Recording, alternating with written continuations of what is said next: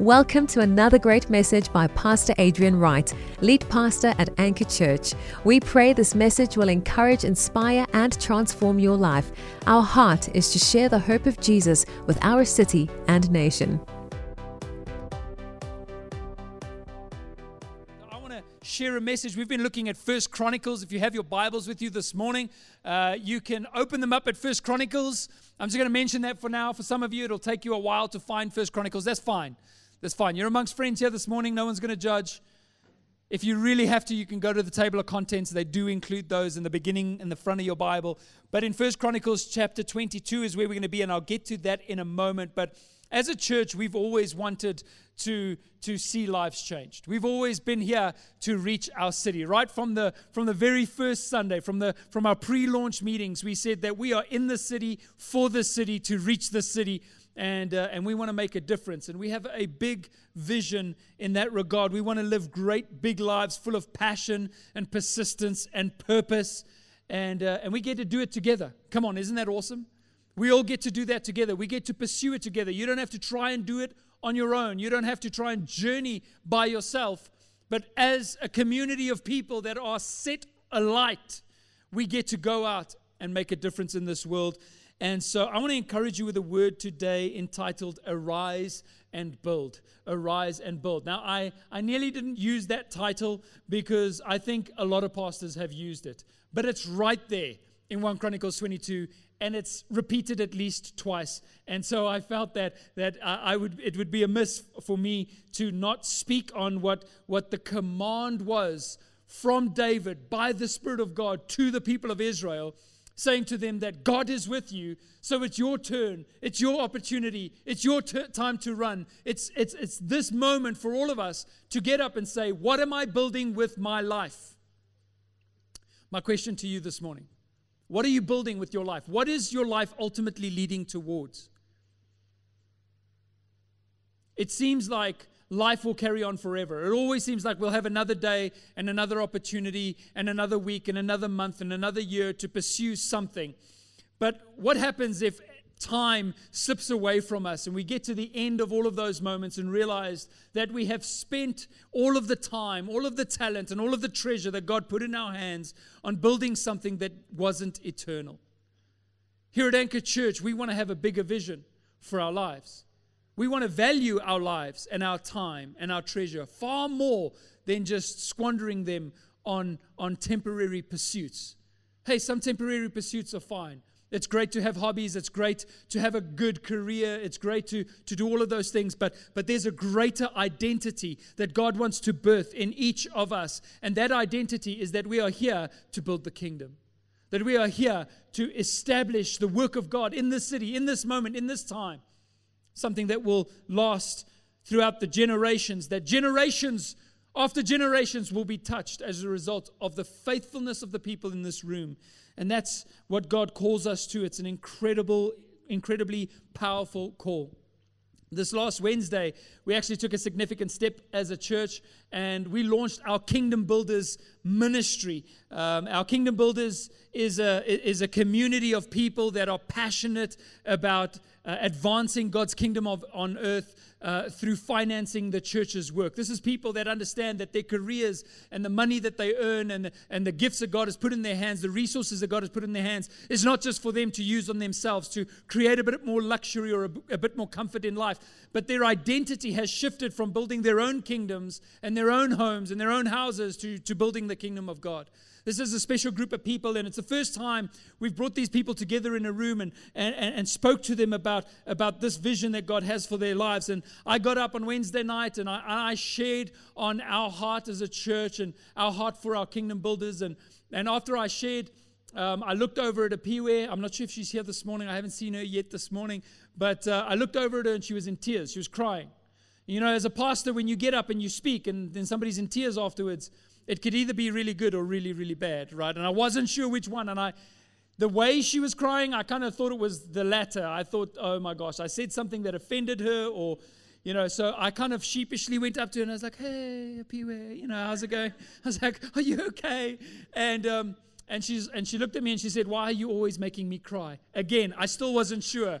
if this was good or bad. And I said, and so I just asked, why? Why? What have I done? And she said, I've never felt so affirmed in my life. I've never been so affirmed in my life. I realize that this is what I was born for.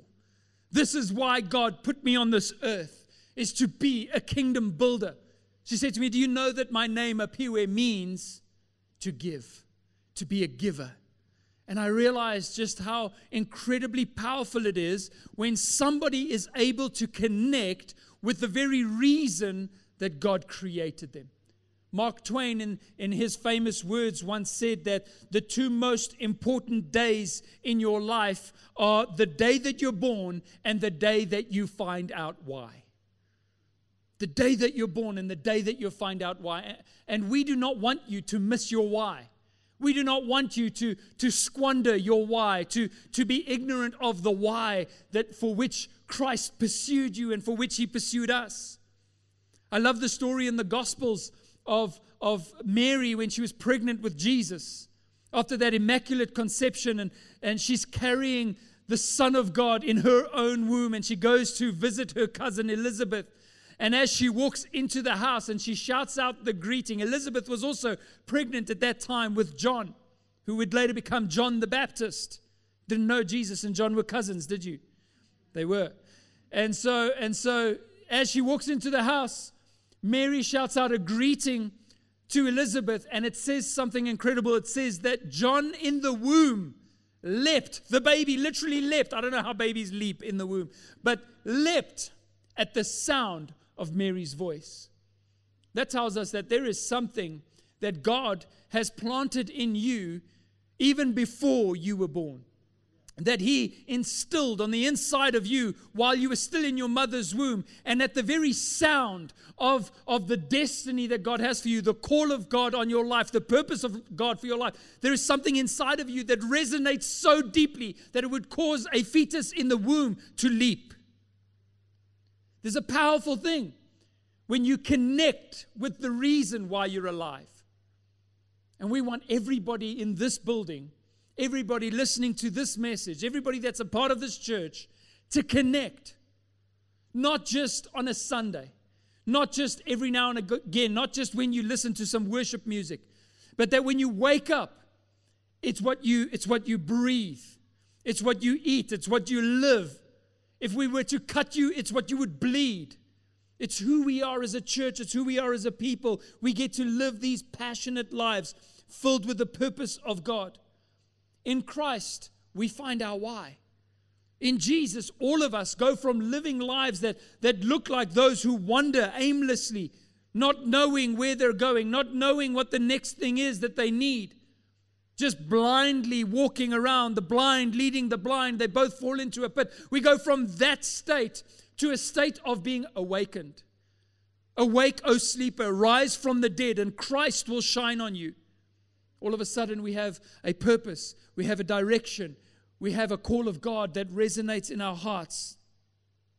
We know God in that moment. We begin to know Him as our Father. We are His children and He is our Father. I will be their God and they will be my people. And we get to have fellowship with God, which is the primary reason that God reaches into your life, because He loves you.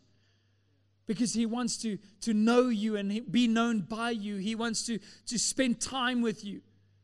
God didn't reach into your life just so that He could tell you a bunch of stuff to do. No, He reached into your life because He loves you. And He wants you to know that love.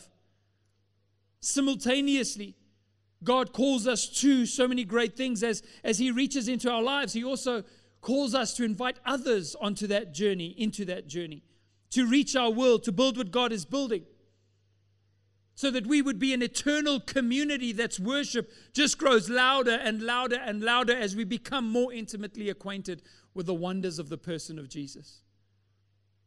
I often tell people, if you're struggling to be obedient to the call of God, or if you're struggling to be passionate about worship, if you're struggling to do any of those things, don't try and fix your obedience. Fix your faith. Fix your understanding of God's grace. If I'm struggling to connect with Jesus, and I'm standing in the front here, and my mind is wandering, and that happens. You know, we have such a high standard of excellence that many times I'm making notes of things I'm going to fix this week. Things I'm going to fix, not people, just so you know. But it's so easy to disconnect, and all I have to do is think about what Jesus has done for me. All I have to do is think about His incredible kindness and His incredible love and His incredible goodness and all the ways in which God has shaped my life and touched my life and blessed my life. I just have to think about that for a brief moment, and I'm straight into worshiping in the throne room of heaven. Do you have that sense of gratitude in your heart this morning? Because that's what's going to fuel your passion. That's what's going to move you to fulfill the call of God, because you would want others to experience what you've experienced. That's how it's authentic. That's how it's real. That's how it's not just religion, not just something that we do out of duty, but something that we do from our hearts.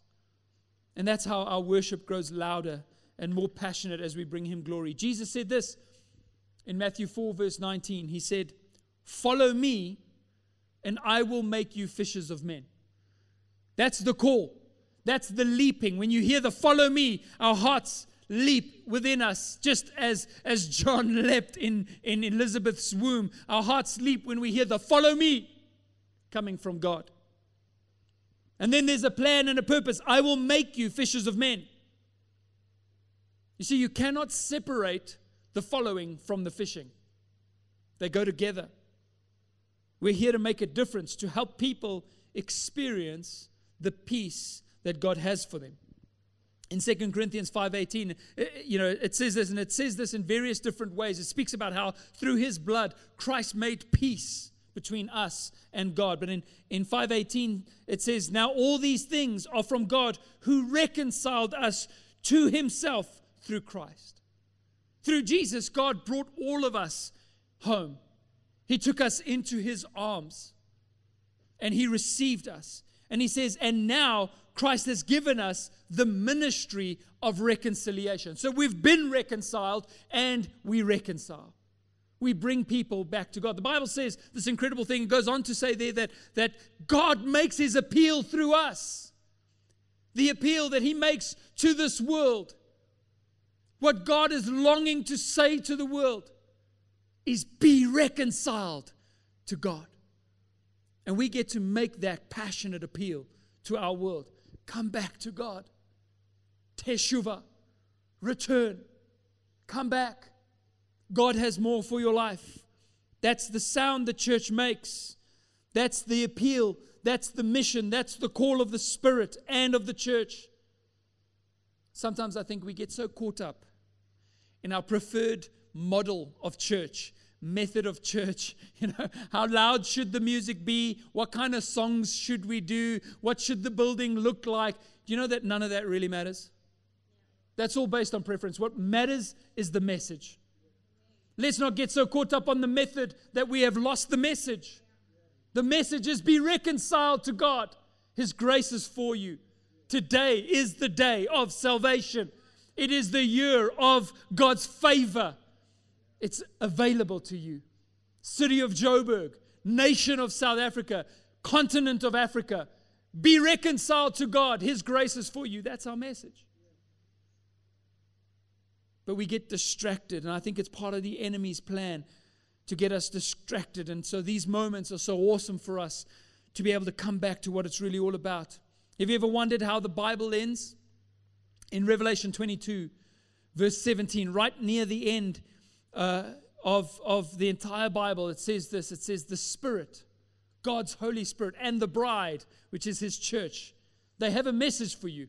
What's that message? The message is come. And let the one who hears that message, if you've heard that message resonate in your heart, that if you've heard it, then you echo the message, come. And let the one who is thirsty come. Let the one who desires take the water of life without price. It's free. It's offered by the grace of God. When we hear that call, it resonates in the chambers of our hearts. We realize this is what I was born for. This is why I am alive. And the sound that echoes in response from within us is, yes, Lord. Yes, Lord. I will share the message. I will go. I will preach. I will invite. I will lead. I will disciple. I will reach people. I will do what you've called me to do.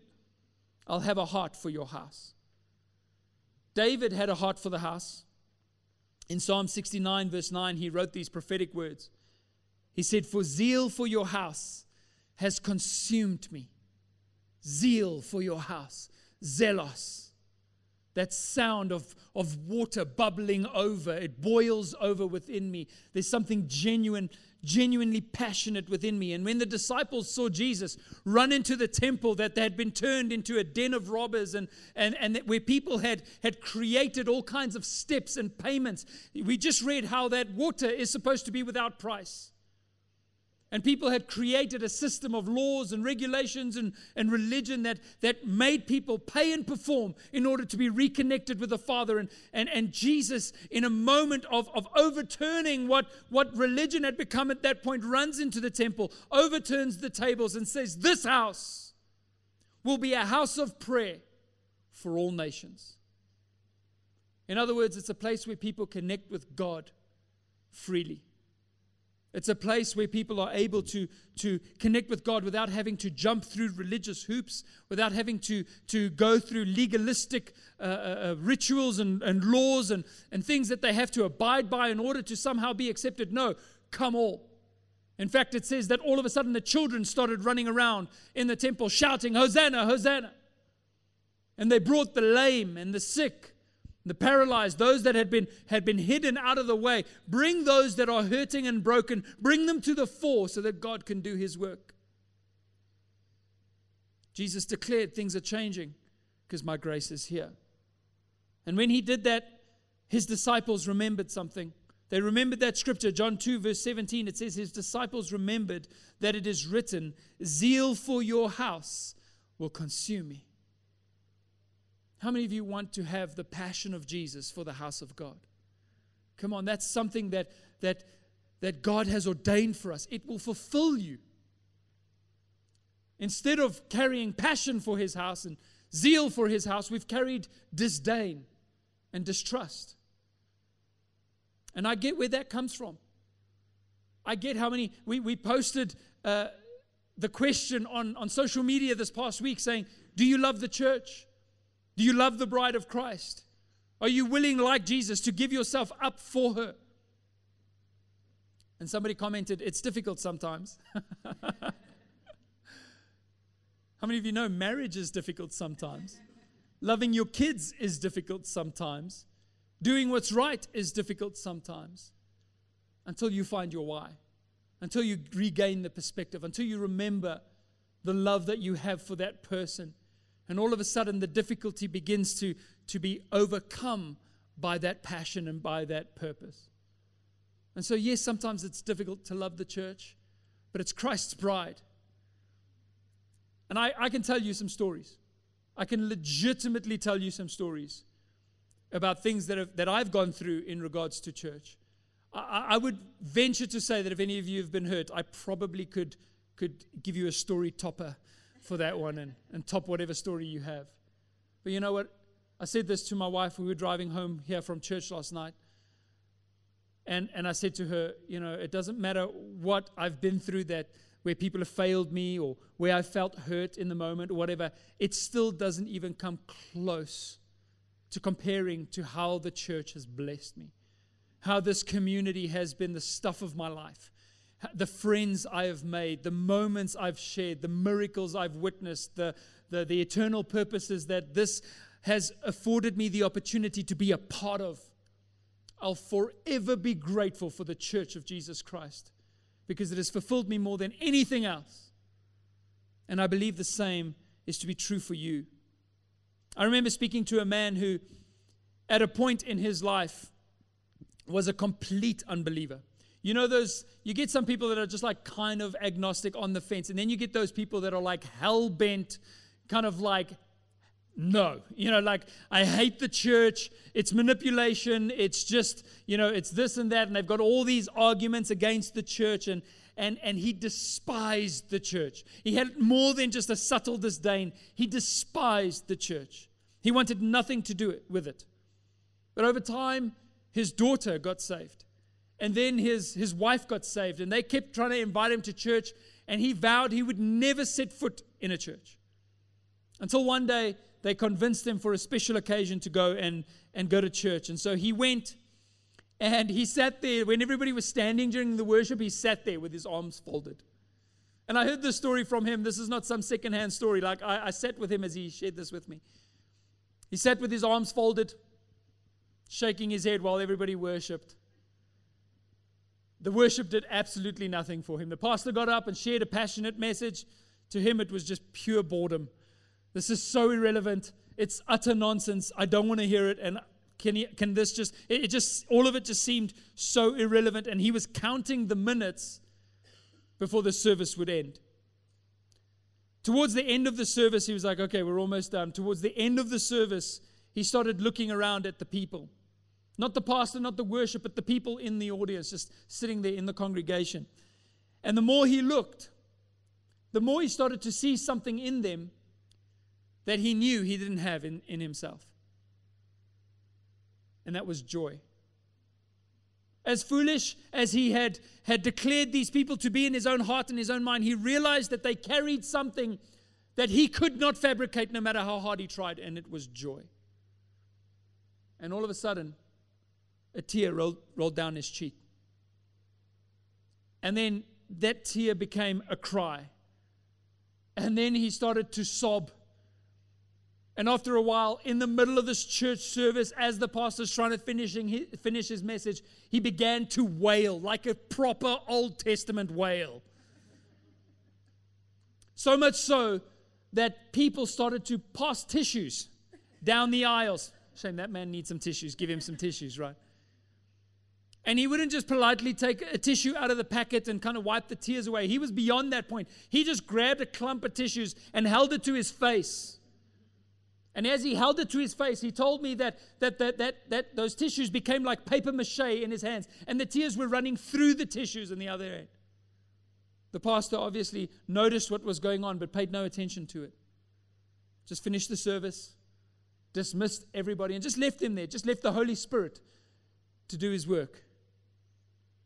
When the auditorium was almost completely empty, the pastor went up to him and pulled up a chair, sat down in front of him and said, now let's talk about all your arguments against the church. You know what this man said?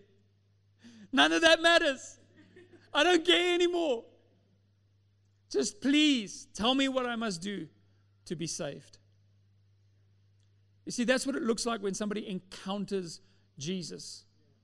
All the arguments about the church is this, and they've done that, and they should have done that, and I prefer this, and this pastor and that guy and that televangelist, none of it matters when you encounter Christ. And that's why we're here. That's our why. So that people can encounter Jesus. That's what it's all about. The reality of his saving grace.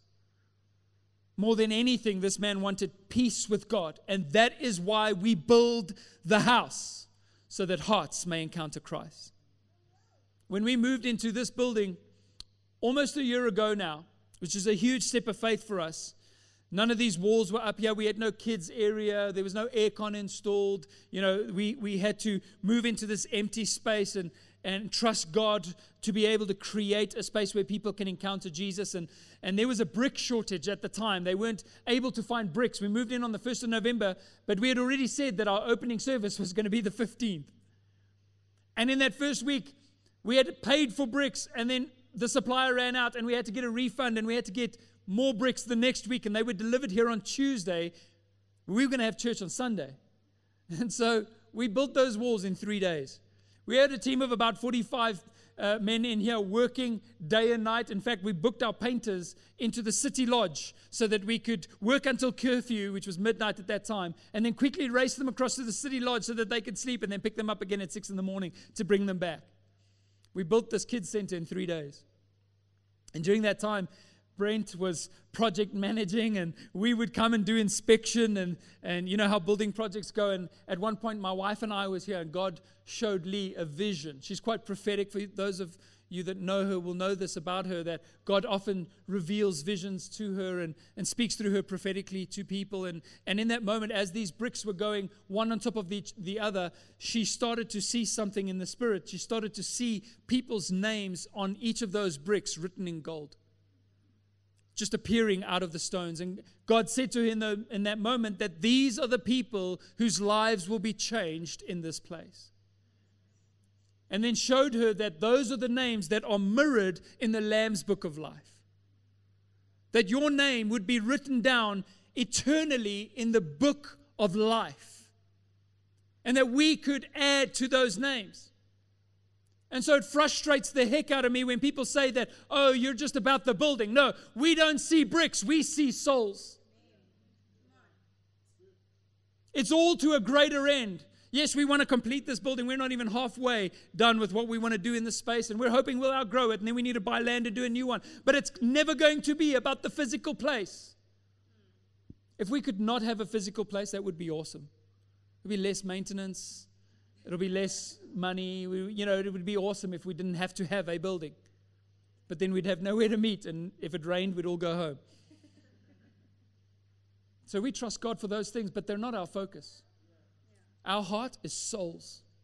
We pray for souls. We believe for souls. We trust for miracles. We want to see God restore. We want to see marriages healed. We want to see people find the redemption that is in Jesus. That's what we bleed. It's what we live for. So a zeal for His house has consumed us too.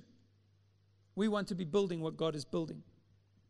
So now 1 Chronicles 22.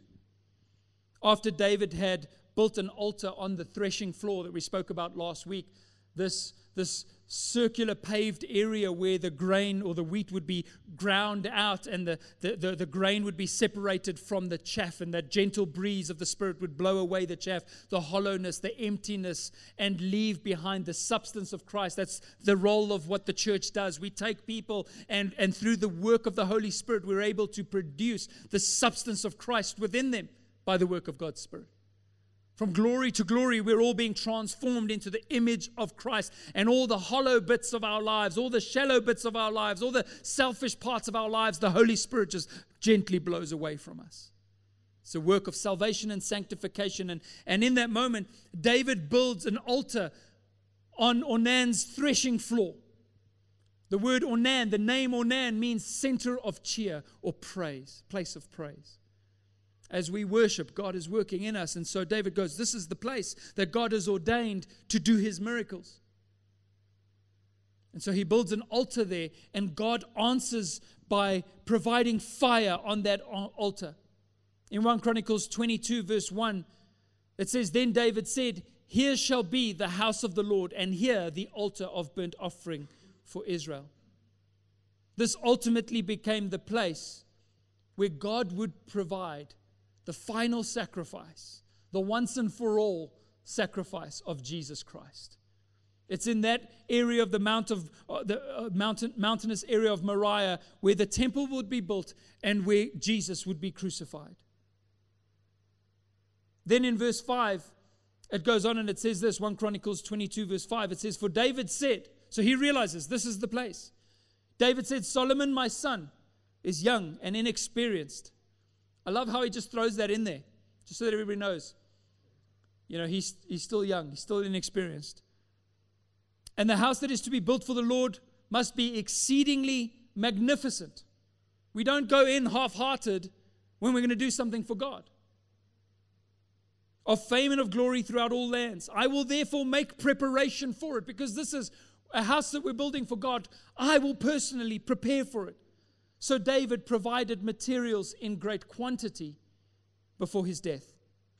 Then he called for Solomon, his son, and charged him to build a house for the Lord, the God of Israel. David said to Solomon, my son, I had it in my heart. I had it in my heart for the house, to build a house to the name of the Lord my God. One thing that stood out for me in this scripture that I thought was so powerful is the fact that David knows that because he is advanced in years, that he would never see this temple come to fruition in his own lifetime. But it doesn't stop him. He's not building for himself. He's building for all those who will connect with God as a result of the sacrifice he was willing to make. He has a bigger vision for his life than just his few years on earth. And he knows that his son is inexperienced. He knows that those are to come don't have his knowledge. Yet he provides in great quantity. Before Solomon built the temple, David walked through those halls. He stood in the most holy place. He saw the vision that God had for the generations that were to come. And so we can ask ourselves this morning, do we only have a vision for our lives and for the things that we want to accomplish? Or do we have a vision for the generations that are to come? Do you have a vision for your children sitting where you're sitting today, or standing on this stage where I'm standing today, or leading in some other area in the future? Do you see your children doing that? Do you see their children doing that? Do you see the impact that you can have as our sacrifice today is able to ripple through generations? This is a godly thing. This is something that resonates. This is a deep thing. Deep cries out unto deep. There's more impact for you to make than just the few things that you'll accomplish in life. We literally are able to build for a younger generation. A vision that transcends our physical lives. Do we have it in our hearts to build a house that will have an impact on the generations that are to come? God answers David's desire to build the house. David wanted more than anything to be able to be the one to build it. And I find this interesting in the scriptures.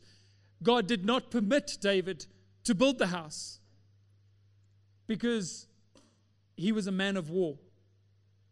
And it's interesting that God says, I need the person who is going to build the house to be in a state of rest, to experience peace.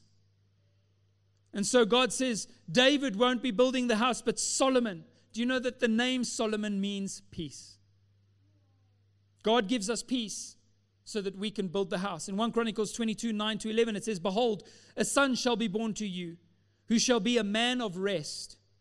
I will give him rest from all of his surrounding enemies, for his name shall be Solomon. And I will give him peace and quiet, and I will give peace and quiet to Israel in his days. He shall build a house for my name. He shall be my son, and I will be his father, and I will establish his royal throne in Israel forever. Now, my son, the Lord be with you, so that you may succeed in building the house of the Lord, your God, as he has spoken concerning you. And so again, this is a prophecy of Jesus. That in order for us to build the house, in order for us to arise and build, in order for us to arise and work, we need to enter into the finished work of Jesus. We need to know the platform that we are building on. The foundation of this house is the sacrifice of Jesus. And the scripture tells us that no other foundation can be laid except that which has already been laid, Jesus Christ. The foundation of what we build is Christ. And we build from a place of rest. You know, when you're rested, how many of you know when you're rested, that's when you can really work? If you're tired, do we have any parents with young kids in the house this morning? How many of you know it's tough to go to work? I remember I'm a dad of twins. I had a 2-year-old and at the same time twin newborns. There are many nights that I didn't sleep. And I remember being an elder at another church and sending them an email in the morning and saying, please, can I be excused? I have not yet gone to bed. This was at around 7 a.m. And their answer was no. So it hurt. I sat in that meeting, my eyes were burning. When you're tired, because you've been running in your own strength, it's hard to build. And here's the thing, God is not going to grace you to do things he hasn't called you to do. We say, God, give me the grace to go and do this and do that. And these are none of those things are things that God has for your life. And then we wonder why we're so worn out and tired. He's not going to give you the energy to do things he hasn't called you to do. But when you step into the plan of God for your life, there's a grace, there's a flow, there's an anointing, there's an ability, there's a rest. You're working from a place of rest. And so many people go, I don't want to build the church. Not understanding the flow that they will be able to get into if they start cooperating and partnering with God, all of a sudden everything else, seek first the kingdom and all the others will be added unto you. There's an amazing flow that begins to develop in your life. So before we can build, we must rest. We need to rest in the finished work of Jesus and understand and receive His grace. And the Bible says that God worked 6 days and on the seventh day He rested. And we often think that we're supposed to do the same thing. But it's actually incorrect. Because on what day did God create man? On the sixth. So what was the first day of man's life? The day of rest. Man works, or God works, and then He rests, but man must first rest. And only then can he truly work.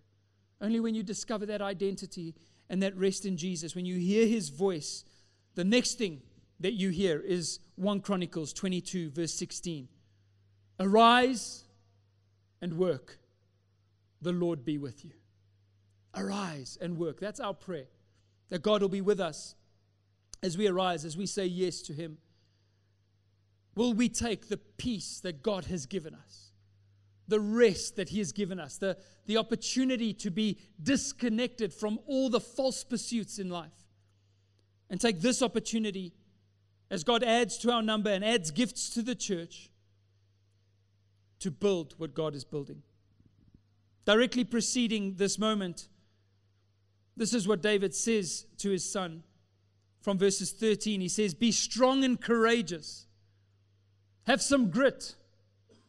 Have some determination. Have some intentionality about your life. Fear not. Do not be dismayed. With great pains I have provided for the house of the Lord 100,000 talents of gold, 1,000,000 talents of silver and bronze and iron beyond weighing. For there is so much of it. Timber and stone too I have provided. To these you must add. David provided. God has provided. And Solomon gets to add. You have an abundance of workmen. I love this. David goes, I know that you're young and you're inexperienced and you think you won't be able to do it, but I've already provided. And not only have I provided the provision and the wealth that you need and the materials that you need to build this house, I've provided the people. How many of you know people are always the greatest resource? And so he goes, there are people with skills in this house, stone cutters, masons, carpenters, and all kinds of craftsmen without number, skilled in working gold, silver, bronze, and iron. Arise and work, the Lord be with you. You see, Solomon couldn't build the temple alone. None of us can build this temple alone. But in this house, there is an abundance of craftsmen, of skills, of talents. And we all get to add those together. Everyone taking the grace of God on their lives, and adding it to building the house. 3 things we see in the scripture were needed. Number 1 is courage. Number 2 is provision. And number 3 are skills, the talents of the people. Romans 12, 6-7 says, having gifts that differ according to the grace given to us. In 2 Peter it says, having God's grace in its various forms, let us use them. Let us use them. What is the grace of God on your life?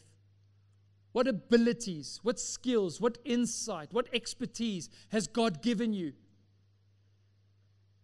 Use it. Use it to build what God is building. Hear the voice of God as He says, arise and build.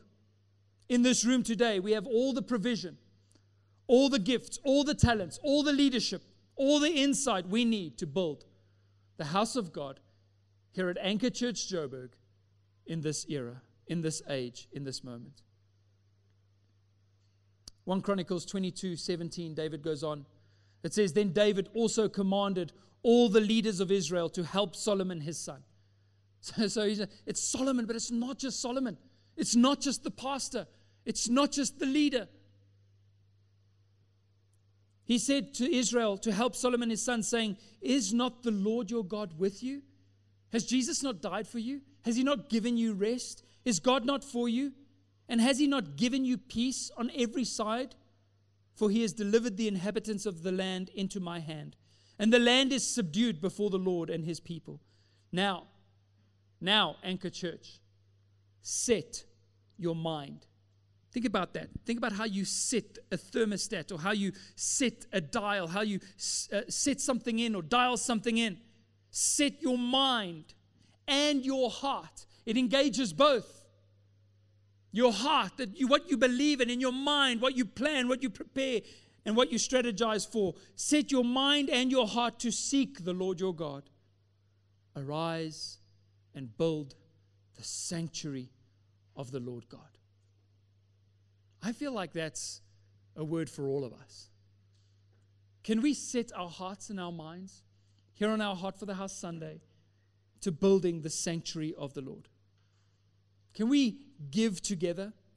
Can we work together? Can we dream together about what God can do as we build a church that will reach a nation, that will share the gospel with our city? Our heart here at Anchor Church, in the end of this year and going into the future, into 2022 and all that God has for us, is to, number one, reach our city like never before. I cannot tell you, let me tell you this just as an illustration. I was on a call with some pastors this past week. And I said to them, it pains me that we do gospel invitations at the end of a service for people to receive Jesus, and that there are no unbelievers in the house oftentimes. That pains me. And the pastoral coach that I listen to and that helps me, he said to me, do this. For the next 7 days, every single day, pray that God will bring the unsaved into your church. I'm going to just keep praying that. I'm not going to do it for 7 days. I'm just going to pray it every day. Because in my life, some of the greatest moments I have experienced in life have been those moments when I've been the one who has been able to help somebody encounter Jesus and see their eternal destiny altered in a moment. And so what we want to do as a church, what will we do with the finances that come into this house, even as a part of Heart for the House? Number one, we're going to reach our city like never before, authentically, genuinely sharing the gospel. Number two is we want to make disciples.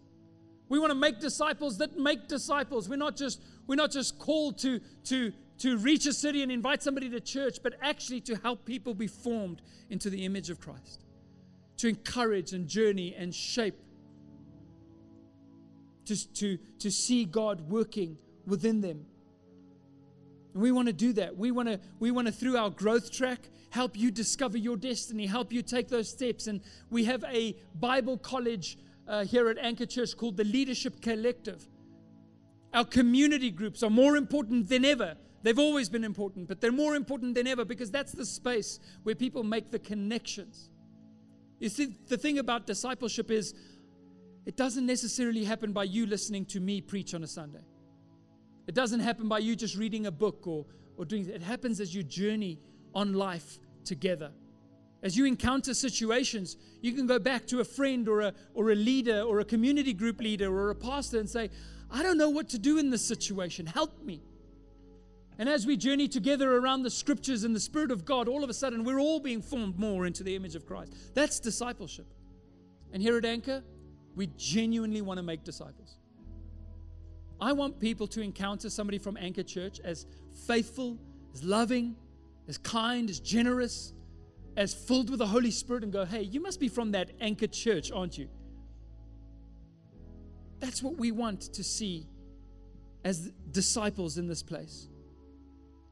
We want to play a bigger role in making a difference in our city as well. We want to establish a foundation, the Anchor Foundation, that will help us feed the poor and reach out to the destitute and do things that will have not just a spiritual impact, but a physical one in people's lives as well. And these are some of the things that we're developing and that we want to do in the year that is to come. So I want to ask you, Anchor Church, as a part for our Heart for the House, that you would help me do 3 things this morning. Number one, pray with us. Pray with us. They needed courage. That courage comes from prayer. It comes from knowing who you are. It comes from hearing the voice of God speak to you. You can't hear God's voice if you're not spending time with Him and praying. And we want to ask you to pray every single day for our church. It's our church. Let's pray that God would give us a wide open door of opportunity for effective work, that souls may be saved. Amen? We're going to be starting a fast in November. I'm going to be doing it, and I almost hesitated on this because I don't want to just do it routinely. I want to do it really because it's what we believe God is calling us to, but I've not been able to shake it. I've tried to shake it. I've tried to be like, nah, don't. But every time God's just impressing it on my heart, this is the time. And I will give out more details this week, but you can join us as we fast and pray in this coming month. Number 2, get involved. The craftsmen are in the house. The skilled workers, the artisans, they're here. Get involved. Don't be a spectator. Don't stand by. Don't be that guy that when everybody else was building was standing there going, yeah, looks okay. Get involved. Get stuck in. Join the growth track next Sunday. Come and find out what it's all about and how you can start making a difference. And number 3, give towards the vision. We love that word provision. We see how David gave towards the vision, the house, and we see how he says to Solomon his son, you must add to this. You know, David could have given everything, but by Solomon joining in the giving, he gets to participate in the blessing. In the same way, we all get to give. And I can tell you now, I am utterly and thoroughly convinced that something happens in our hearts and in our lives when we begin to partner with God in such a powerful way. This is going to bless you more than you know. Jesus said it is more blessed to give than to receive.